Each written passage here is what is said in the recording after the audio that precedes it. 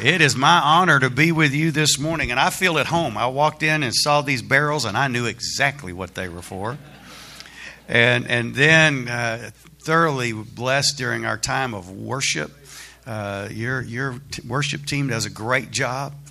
And then had opportunity to have fellowship with Pastor Jehu and Miss Lillian last night, and brother and sister-in-law. Lord, just grateful to be here today.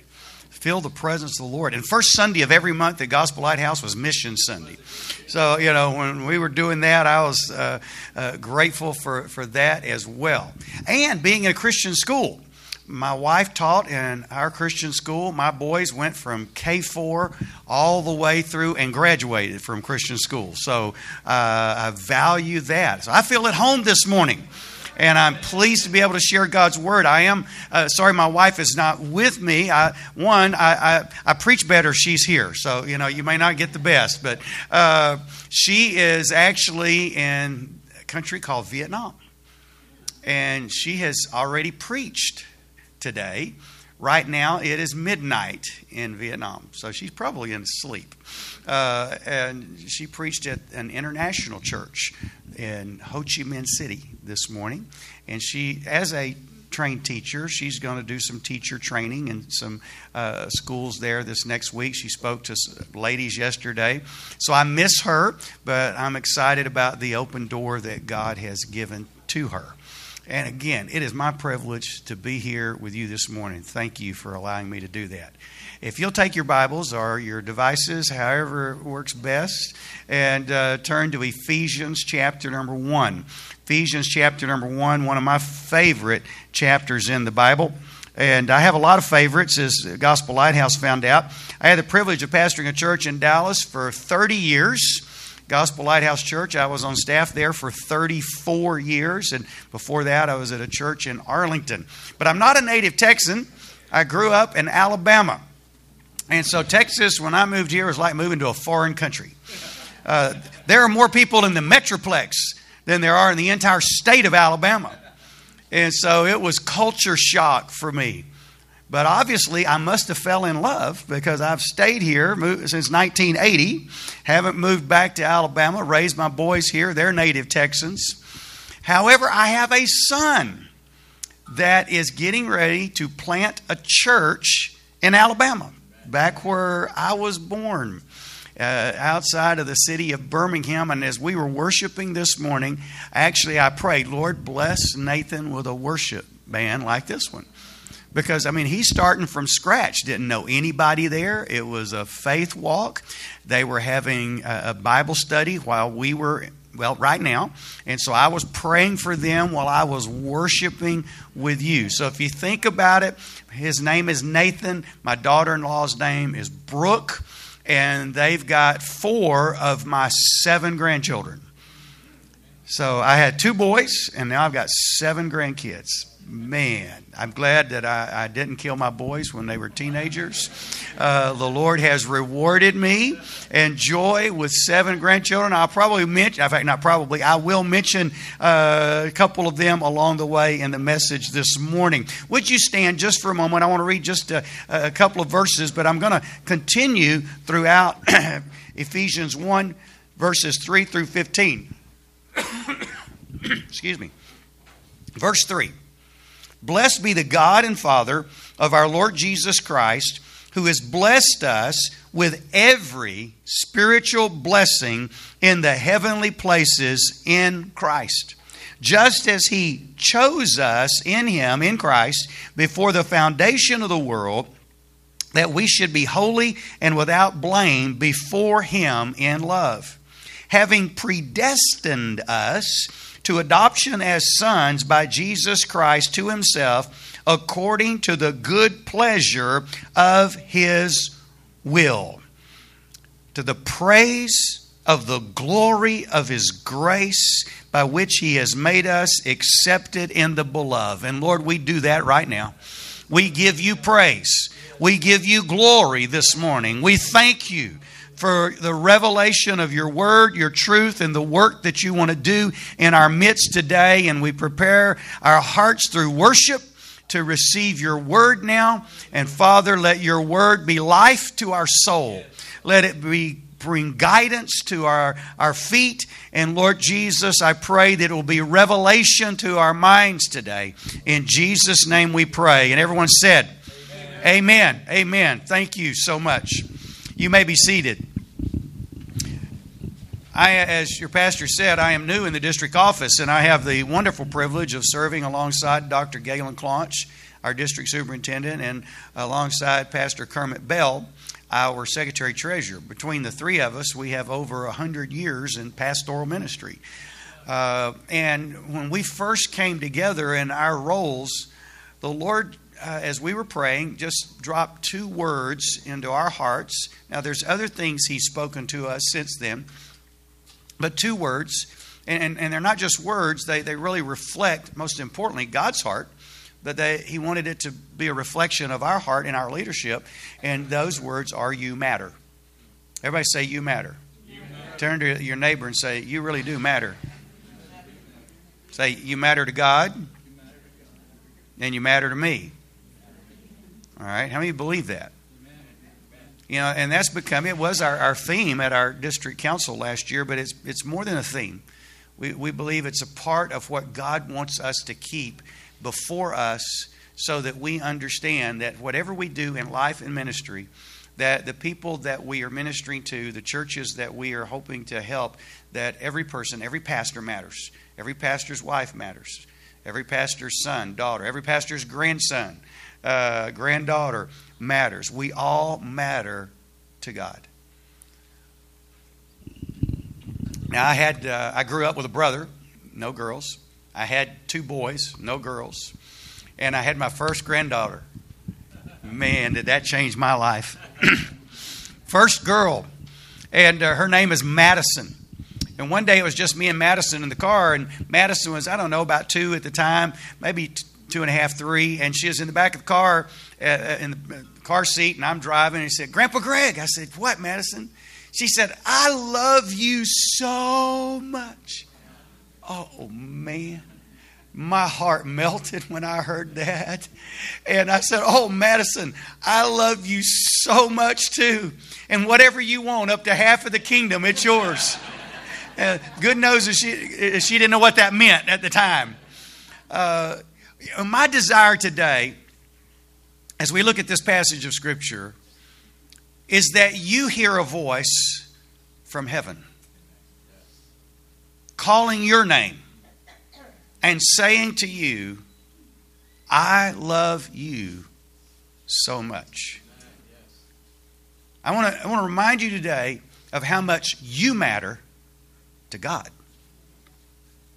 Just those verses that I read a moment ago remind us that you matter so much to God, that He chose you and that He adopted you into His family so that you would know Him. And we sang this morning in our worship that we would know you, that we'd know Him, that you would know Him as your Father. Let me state that again. You matter so much to God that He chose you and adopted you into His family so that you would know Him as your Father. And let's look at the verse from which I take this statement. Or I make this statement out of these two verses here. Just as He chose us. First of all, I want to remind you that you didn't choose God. God chose you. God chose you. The Bible says, before the foundation of the world, before God said, let there be light, He drew a circle around you. He knew you would be born. He knew your name. And He said, I choose you. Now, Pastor talked about being on baseball. I loved to play baseball growing up. I enjoyed playing ball. But my parents put me in a private school at age 5. They put me into kindergarten, and it was it was a one-room schoolhouse. It was that tradition. They had 1st through 9th grade together, and I guess they didn't have enough kindergartners, and so they put me in 1st grade when I should have been in kindergarten. So I started out school a year early, and as you can tell, I wasn't the biggest kid in the room.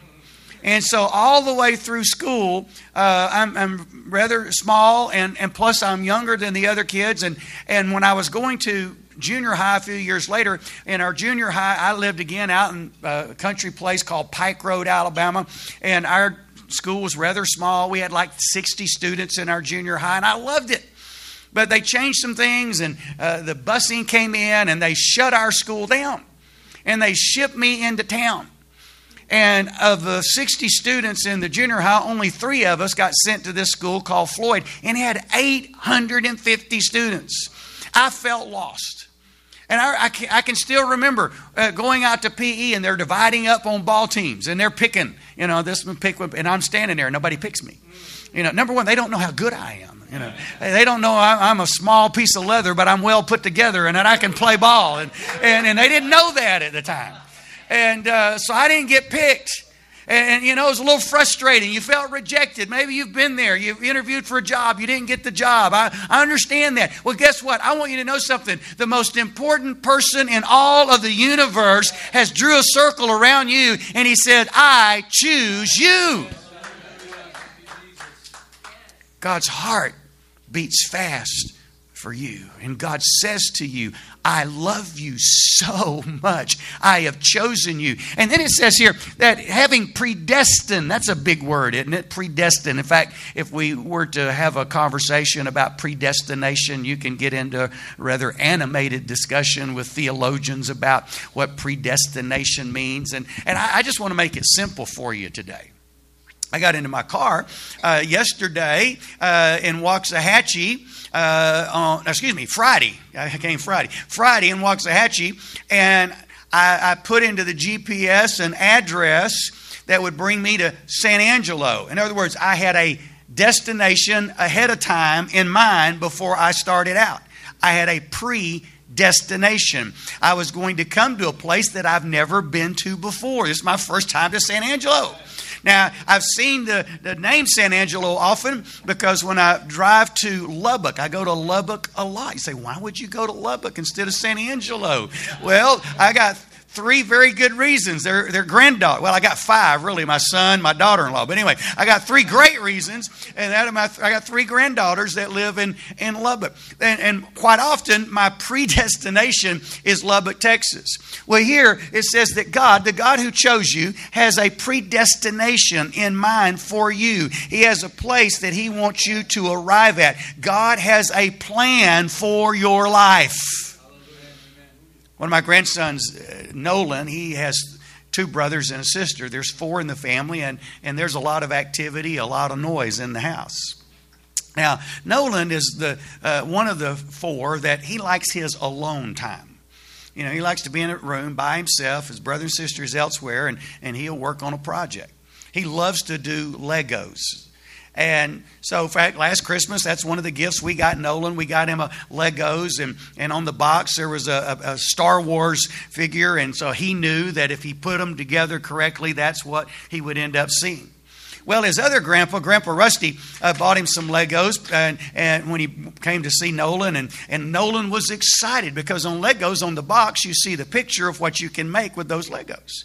And there was a ship on there, and Nolan was so excited. He goes over to the table, he opens the box, and he lays them all out on the table, and nobody's paying attention what's going on over there. And what Grandpa Rusty didn't pay attention to is on Legos, it tells you the age appropriateness of them.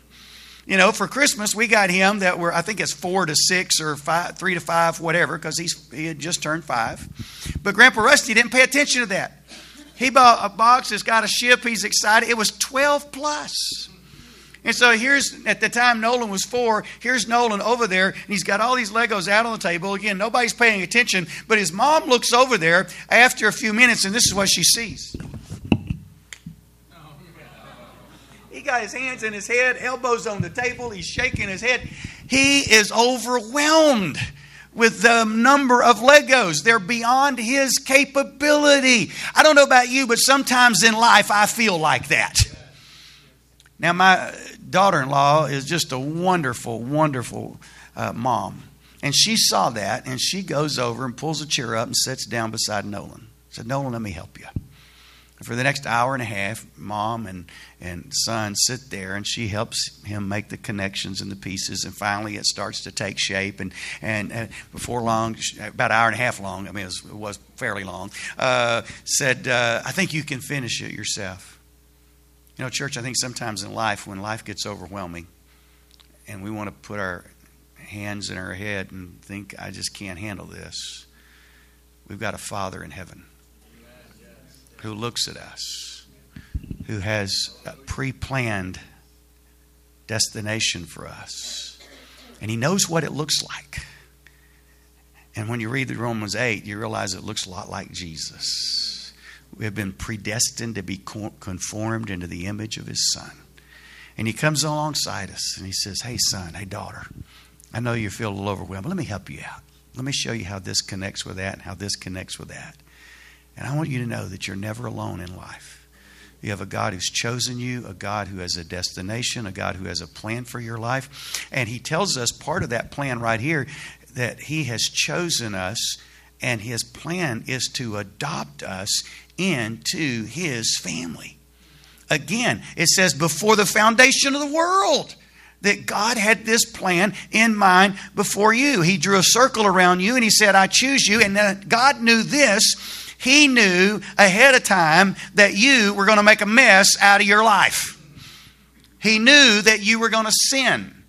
And He knew that sin was going to separate you from Him. He knew you were going to fall short of His glory. He knew all of that. He knew that the wages of sin is death and that you would spend eternity separated from Him. But He drew a circle around you and He chose you. And He says, I've got a plan for you. And His predestination for you is to save you from your sin. And we'll talk about that in a few minutes. But ultimately, to put you into His family, to adopt you as a son or as a daughter in the family of God. I'm thankful that Pastor Rick and Bishop Aaron Blake helped us in our district understand the challenge in the state of Texas in terms of the number of children that are in the foster system. 30,000 children in the state of Texas on any given month will be under foster care. And they said, why don't the church step up and begin to help care for these children? Now, we already had one family in our church, the Jonathan and Shelley Phillips. They've been doing that for years, and we always thought that was a good thing, and we supported them. They had their own children, but they always usually had one or two foster children in their home. But I'd never even thought as a pastor, well, why don't I challenge the church to get involved and see if there would be those? And so Bishop Blake came and shared at our church, and we had a meeting, and I was shocked at how many people showed up for the meeting. In fact, there was one couple that showed up for the meeting, and I thought, what in the world is Eddie and Elga doing here? Eddie and Elga Pena came, and I'm looking at them. They're grandparents. Why are they? And then I looked over and saw their son and daughter-in-law. I said, oh, they're in here because maybe their son and daughter-in-law are going to do it, and they're going to help them out. Well, God spoke to Eddie and Elga not about helping out their son and daughter-in-law, but about becoming foster parents. And for the last 6 years, there's hardly been a month that went by, or really almost a week that went by, that Eddie and Elga didn't have one or two children in their home that they cared for. In fact, we had one boy in our church. I mean, he's got his own parents. They're great parents. And one day he came to them and they said, hey, how do you get involved in that foster care stuff? They said, what are you talking about? He said, well, I want to be Eddie and Elga's foster kid. Now, see, the thing is, Eddie and Elga thought if they were going to be foster parents, that meant all these kids were like grandkids. I mean, they were taking them to Six Flags. They were taking them to the Ranger game. And DJ thought, hey, I want to be their foster kid. They get to do a whole lot more than I do. And Eddie and Elga, they love being foster parents. A family that chooses to adopt is a family that expresses the heart of God. Because God adopted every one of us into His family. I had no clue that when we began to share this vision, that at Gospel Lighthouse, today there have already been 11 children that have found their forever family, and they've been adopted. And the pastor that succeeded me at Gospel Lighthouse, he and his wife are looking to become the 12th family. Well, not 12th family, to have the 12th child. In fact, there was one family in our church. They were there that day when we had that meeting.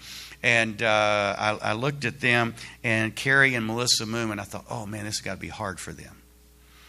I had the privilege of being a part of marrying Carrie and Melissa. Carrie's a twin, identical. He and his brother Robert. Came time, and Melissa got pregnant, and she was going to have twins. Man, we were excited. The twin will have twins. And several months into the pregnancy, I got the phone call that as she was at the doctor, they had discovered that one of the babies had passed away in the womb. And then I found out they did something that I didn't know that they could do. They did a C-section and actually removed the baby that had passed away. And so we had a memorial for that precious child. And the other one was still alive, but then that child passed away. I mean, just broke all of our hearts. And I was just, second time, that same year, Melissa's mom passed away. And then Carrie gets laid off from his job that he had worked at with American Airlines for many years. And I'm thinking, Lord, how much more can this family handle? And then I look around a few months later. Now, I want to tell you this before I jump to them being in the room that day. Carrie and Melissa did something that I encourage everybody to do. They're going through one tragedy after another, but instead of staying away from church and pulling away from the people of God, they pressed in. They were there every week. They were part of our worship choir. They were present every week. They taught our children in our Sunday school. And I was thinking how hard that has to be, teaching other people's children when they want to have children so bad. So they show up there that day, and they did not come thinking that they would adopt or foster. They came that day thinking, well, maybe we'll help somebody else who does. And yet God began to speak to their heart. Spoke to her first that maybe this is the way, because the doctor said you'll never be able to have children of your own. Maybe this is the way that God's going to give us a child. And then later on, God spoke to Carrie. And so they went through all the classes, got trained, and they got that little boy that if everything went well, because when you go through it, there's some pitfalls here, because there's the possibility that somebody would come forward. And so they got this little boy. They're falling in love with him. We're falling in love with him. And just about 2 months before everything will be able to move forward, an aunt comes forward and says, I want to raise that little boy. And I am just heartbroken again for them. They lost this little boy that they were thinking they were going to adopt. And then one day they get a phone call because the people that were observing them were very impressed with them, called him up and said, Carrie, Melissa, would you be willing to take 2 siblings and potentially adopt two little girls? And they prayed about it and said, yeah, we think we would be open to that. We'd like to meet them. We'd be open to that. And then they called back 2 days later. Oh, by the way, these 2 girls don't know it, but they have 2 brothers that they've never met. Would you consider taking them too? Now, they came to me, and this great man of faith and wisdom said, no!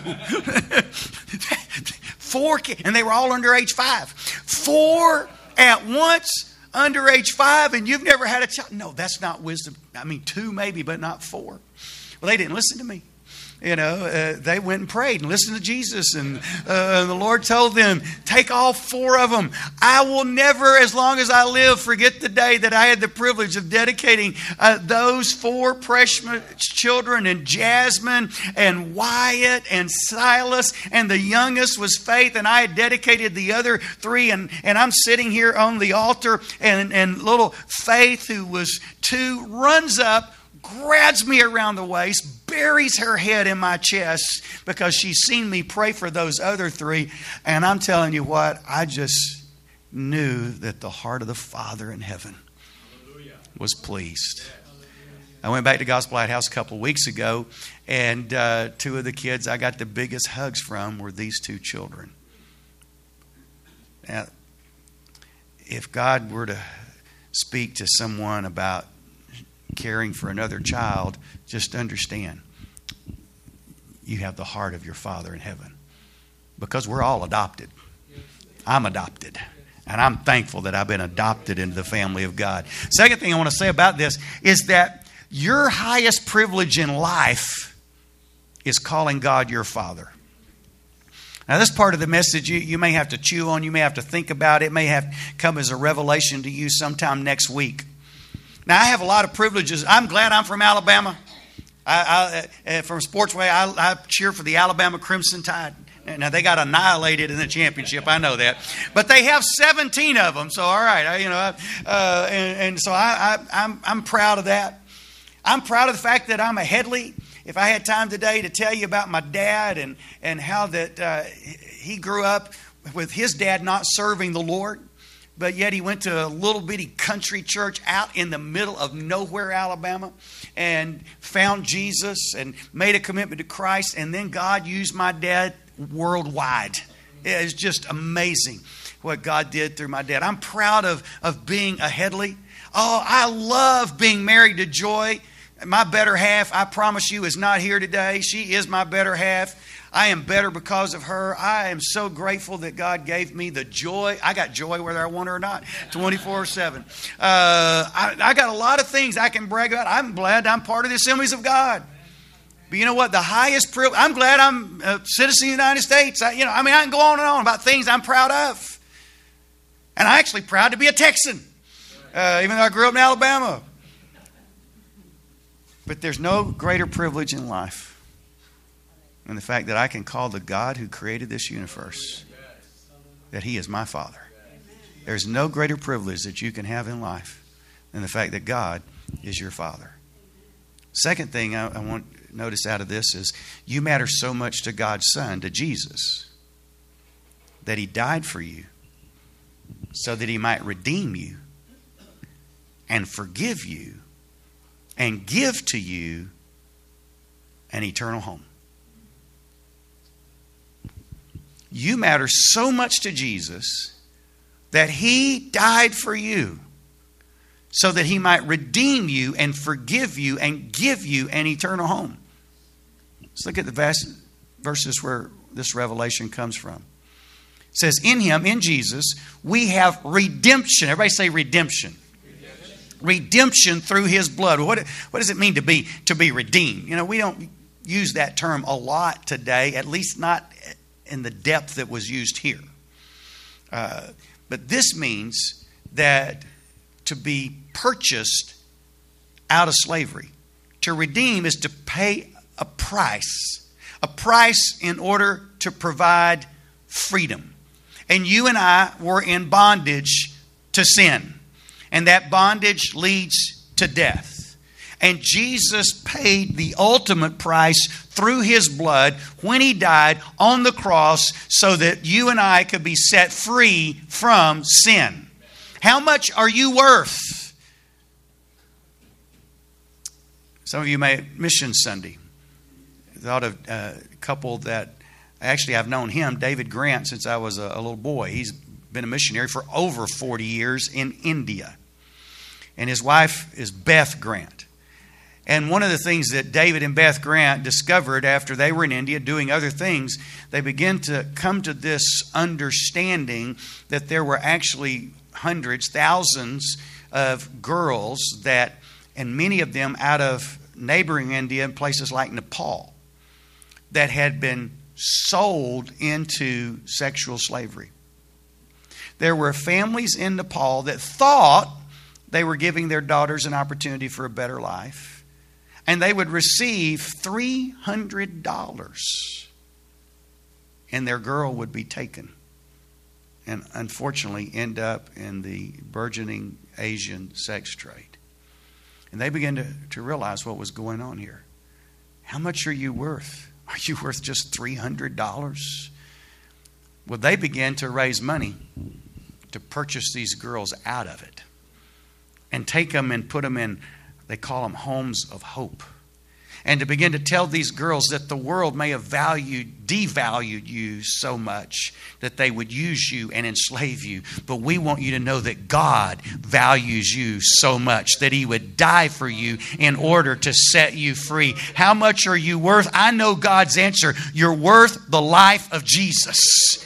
That's how valuable you are to God. Can we give Him praise today because of how valuable we are through His and what Jesus Christ paid for us, redeem us, and through His blood, the forgiveness. He not only purchased us to set us free, He says all the things you did that put you here in the first place, I'm forgiving you of that because of the riches of my grace. You're not going to bear the brunt of your own bad actions. I am thankful for the forgiveness of God. And in Him also we have obtained an inheritance. You see, you matter so much to God's Son. You matter so much to Jesus that He died for you so that He could redeem you, so that He pay a price, so you could be set free, so that you could be forgiven of your sin, and to give you an eternal home. For God so loved the world that He gave His only begotten Son,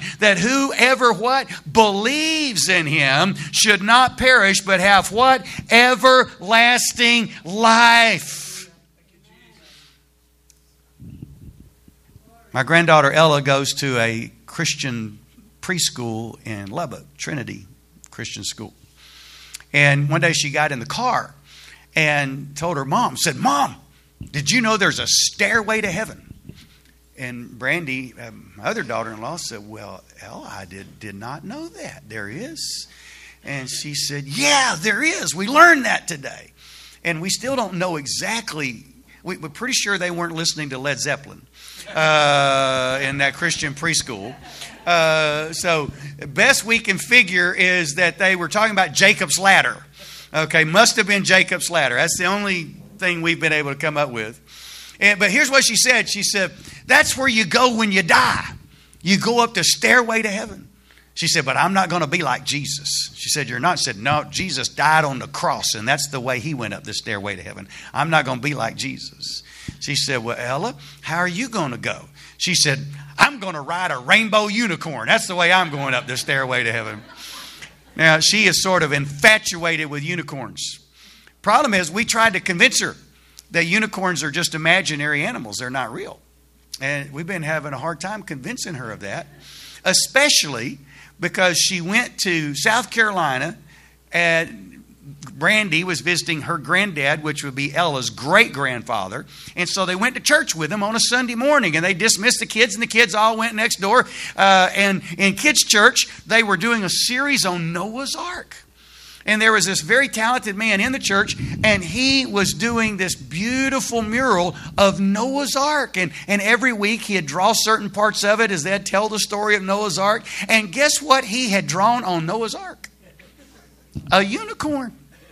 Ella comes out. "I knew unicorns were real. There's one on Noah's Ark."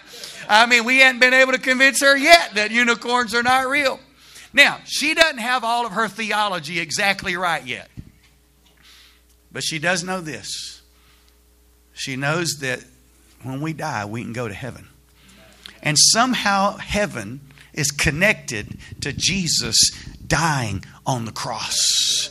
And I want you to know today that it is through the price that Jesus paid on the cross of Calvary that every one of us in this room have the hope of everlasting life. Do you matter? You may not matter to the person who lives next door to you. You may not matter to the person who's waiting on you at the mall. You may not matter to the person who's driving beside you going to work. But you matter to the one that matters most. You matter to God. And God chose you. He drew a circle around you. And He said, "I have a destination. And your destination is not for a devil's hell. I prepared hell for the devil, not for you. I've prepared heaven for you. And I want you to be adopted into my family. And in order to make that happen, I am sending my Son to pay the ultimate price on the cross of Calvary so that you could be forgiven of your sin and so that you could know you're on the way to heaven."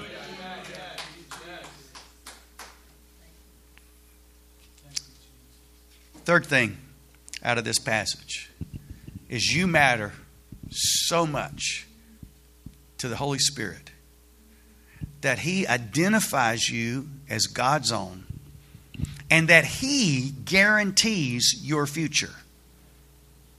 You matter so much to the Holy Spirit that He identifies you as God's own and He guarantees your future. Look at the verse that this revelation comes from. In Him, in Jesus, you also trusted after you heard the word of truth, the gospel of your salvation. We've just talked about Jesus. And if you haven't asked Jesus into your heart, there's no better day to do that than today. There's no better day to trust Him than today. You're hearing the word of truth. The words you're hearing are not my words, they're His word. And not my revelation, they're His revelation. It's the gospel. It's the good news. It's the good news of salvation. It says, when you trusted Him, you heard that, in whom you also having believed. If you believe, how many of you believe that? You believe it? Wave at me. You really believe that today? You believe that Jesus is God's Son, the Savior of the world? Having believed, then here's what occurred. You were sealed with the Holy Spirit of promise. I like that. The Holy Spirit of promise, who is the guarantee of our inheritance until the redemption of the purchased possession to the praise of His glory. What does this mean that He sealed us? It means He identified us. He identifies you as God's own. You see a particular shoe and it has a swoosh on it, and that is the Nike logo, and it identifies that shoe was made by Nike, unless it's a knockoff, and then you shouldn't buy it. But anyway, and then there's all kind of logos that we wear to identify certain clothing. Or it's a seal like you put on a medicine cap to render it secure. In fact, I have to have almost one of my grandkids figure out how to open my medicine caps because I got these child-proof things that I can't open, but they can. It's like a brand on a cattle that identifies ownership of the cattle. And what he is saying here, this word that talks about being sealed with the Holy Spirit, is that the Spirit of God lets us know that we have been identified as someone who belongs to God. And that God has sealed us into His family. We're not our own. We're bought with a price. We belong to God. Now, we're a Spirit-filled people. And I love looking at and understanding what the Holy Spirit does. And I want to just give you a little reminder of the role of the Holy Spirit in what we're talking about today. See, first of all, what the Holy Spirit does, Jesus tells us that the Holy Spirit, I got a spotlight on me right now. I've been trying to avoid looking at it because if I look at it, then I got this blind spot and I can't see you. So I go from here to here and I skip that. We got this spotlight on me right now. The Holy Spirit, He puts a spotlight on you and I so bright that every flaw we've got shows up. Jesus said that He's going to convict us of sin, righteousness, and judgment. He puts the spotlight on me and, oh man, all the flaws in my life, all the wrong thoughts, all the wrong actions, they show up. And there's my sin on display for me and God to see. Maybe others can't see it, but God knows it. And then He puts the spotlight on righteousness. And I realize, as the Bible says, there's none righteous, no, not one. It's certainly not me. Then He puts the spotlight on judgment. And I realize that the wages of my sin results in death.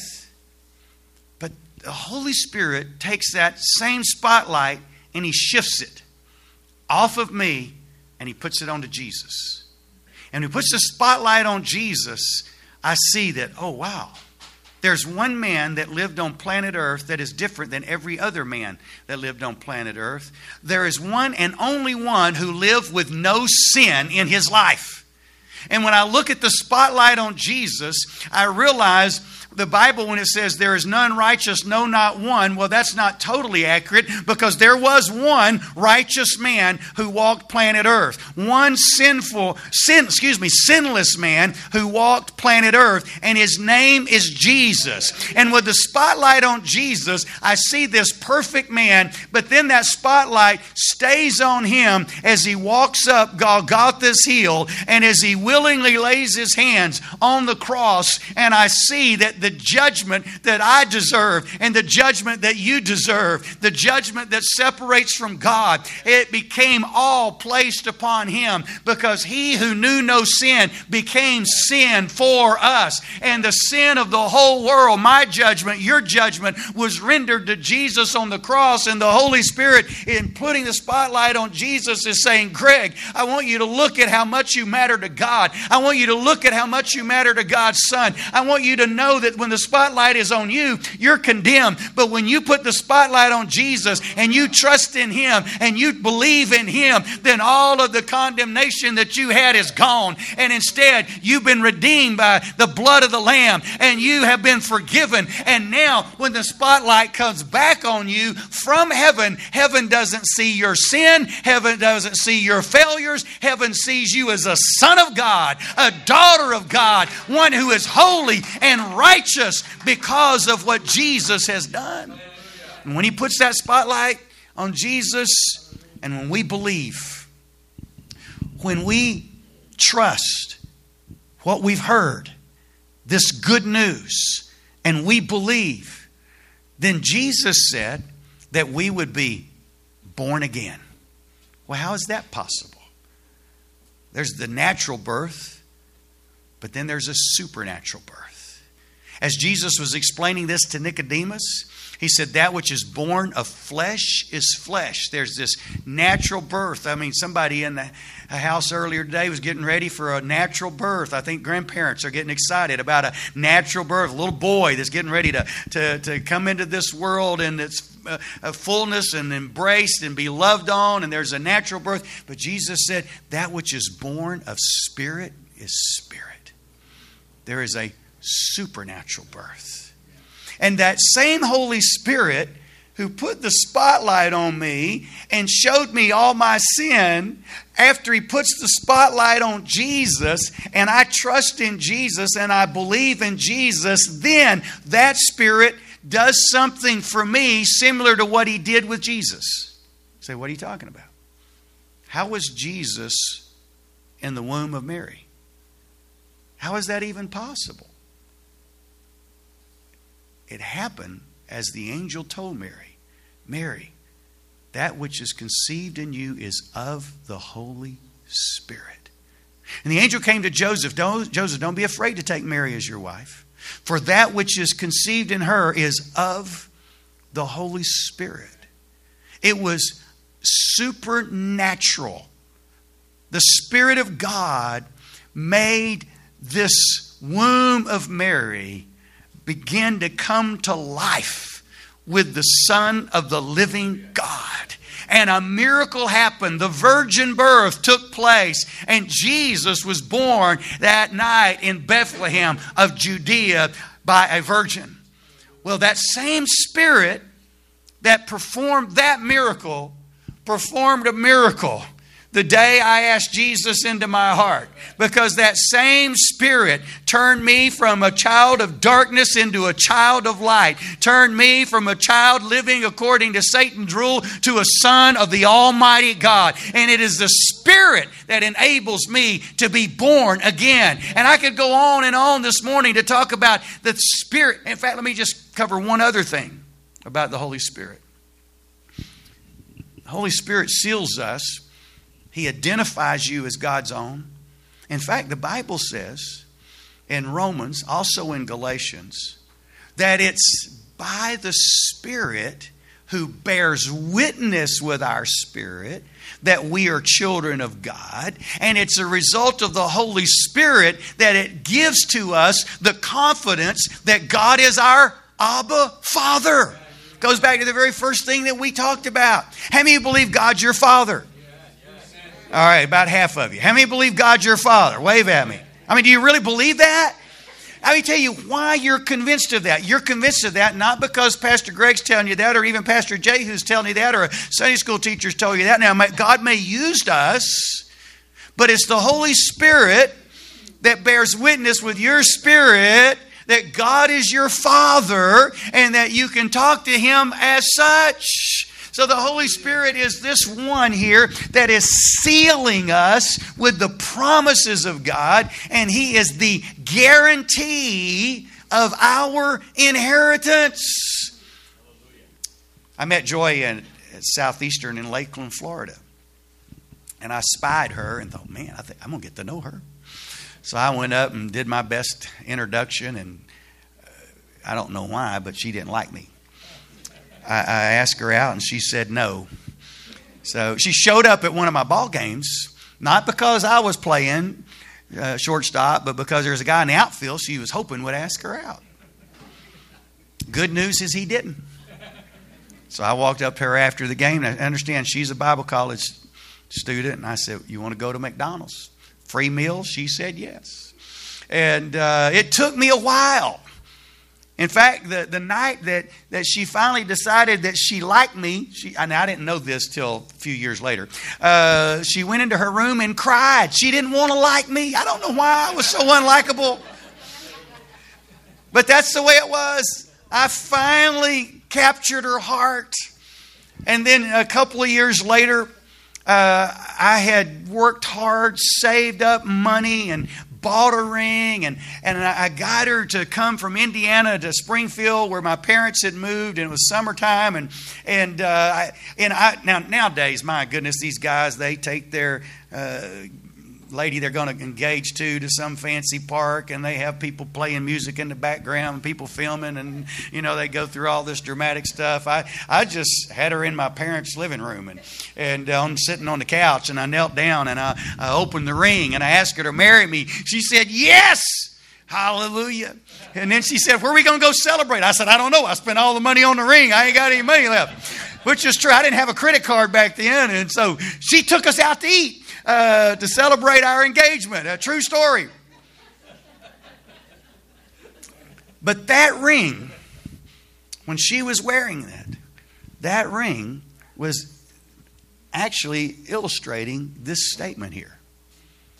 It was my statement, my guarantee that we would one day be married as husband and wife.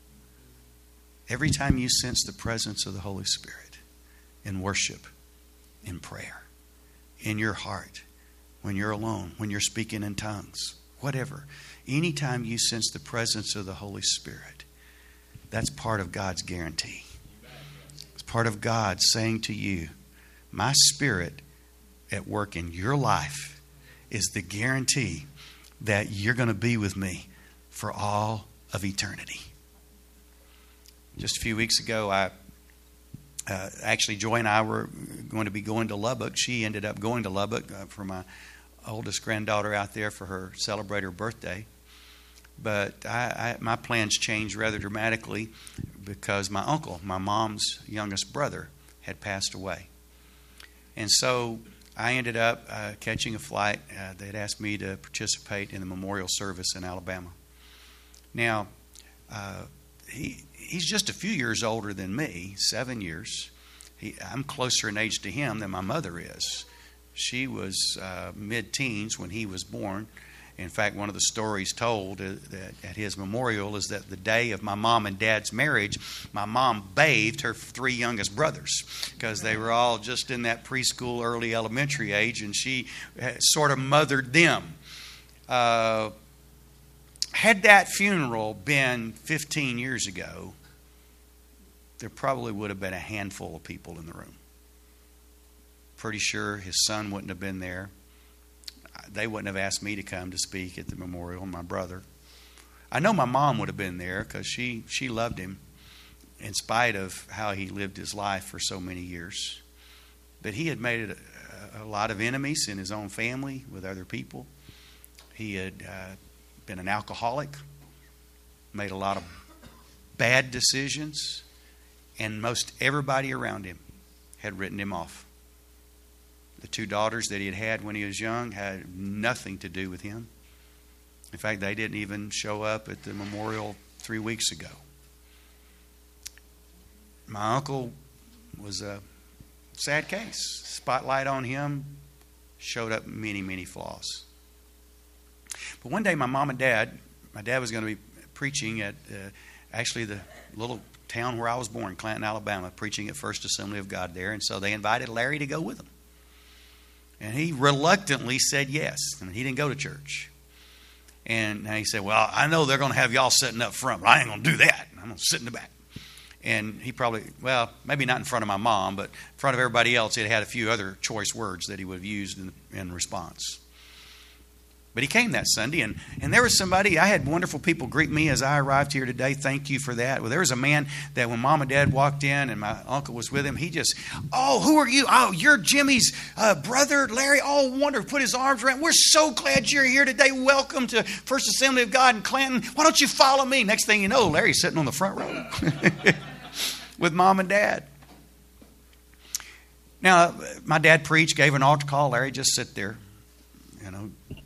sort of angry that he ended up on the front row. Griped to him about things after they left. Dad and Mom were somewhere else. But the next Sunday morning, something about the way he was greeted and loved on by that church touched his heart. And Larry got up and drove, which was 30 miles. He didn't live in that community. He lived in another community. And showed up at First Assembly of God in Clanton. And he got the same love he did that Sunday when he came by himself than when he was with my mom and dad, the speakers. And he kept going back for the last 11 years. Unless he was in the hospital, he didn't miss a service. And what he ended up doing is obviously coming to the altar and giving his heart to Jesus. And then my uncle, of all people, decided that he would be the one to greet every newcomer and every family member that walked through that front door. And for the last 11 years, one of the first person you'd see on Sunday morning was my Uncle Larry. Now, I didn't even know all this. And he had told Pastor Randy, when you got to go to the hospitals, I'll go with you. Now, understand, he had sort of destroyed himself physically. He was disabled, couldn't hold a job. But he went to the hospitals. He went to the nursing homes. And one of the great blessings of my life was 3 weeks ago. As I sat on the platform and I looked out in total shock at a church full of people who had come to honor my uncle. And yet I knew all of the pain he had caused in the past. I knew the hard life that he had lived. But I'm thankful that God put a circle around Larry and said, Larry, in spite of the choices you've made, I've still chosen you. And I still love you. And my destination for you is to spend eternity. And I'm thankful that my granny and granddaddy, there was never a night that I was in their house before they went to heaven that I did not hear them pray for their children by name, Larry and Wayne. They had two prodigals that were way away from God. They prayed for them every night. After they went to heaven, my mother took up the mantle. And there was not a single day that she didn't pray for Larry and that she didn't pray for Wayne. And both of those brothers came to know Christ before the ravages of alcohol and nicotine took them to an early death. But even though they had an early death on earth, they had a reception in heaven because God loved them. Jesus redeemed them. And I am so grateful for the grace of God today. Maybe you're here this morning and you're like my uncle. You're in church, but you don't have Jesus living in your heart. You don't know that God is your Father because you haven't been serving Him. But I want you to know you're here today because God has drew a circle around you. And He's calling you by name right now. He says, I choose you. And I want you in my family. My son died for your sin. And I want you to believe in Him. I want you to trust in Him. I want you to receive the good news that He has brought to you. I want you to let the Holy Spirit, who's putting the spotlight on you right now. You're hearing the words of this guest speaker, but it's really the Holy Spirit that's speaking to you right now. It's the Holy Spirit that's saying to you, God loves you, and it's your day, your time to receive God's forgiveness and God's grace in your life. I'm going to ask you to bow your head and close your eyes just for a moment. And if you're here this morning, You may be a young person. I was a young person when I gave my heart to Jesus. Or you may be like my Uncle Larry. Actually, my dad's dad, my granddad, he didn't come to Christ for the first time until he was in his 60s. I'm thankful for the grace of God. And I'm thankful that God has drew a circle around you. And He's calling your name right now. And if you are here today and you'd say, I hear God's voice. I know that the Holy Spirit is speaking to me. I know that Jesus died on the cross for my sin. And I know that there's sin in my heart. But I want to walk out of this service today being forgiven of my sin and knowing that God is my Father and knowing that heaven is my eternal home. If that's your desire, I would love to pray for you. Would you lift your hand right now if you need to ask Jesus into your heart? Thank you. Anyone else today? You need to ask Jesus. Lift it up high so I can see it. Hallelujah. Thank you. I see that hand. Anyone else today? Thank you. I see that hand. Praise God. Anyone else this morning? Maybe it's a time for you to return to the Lord. Just lift your hand. I want to pray for you this morning. Thank you. Praise God. Thank you. Amen.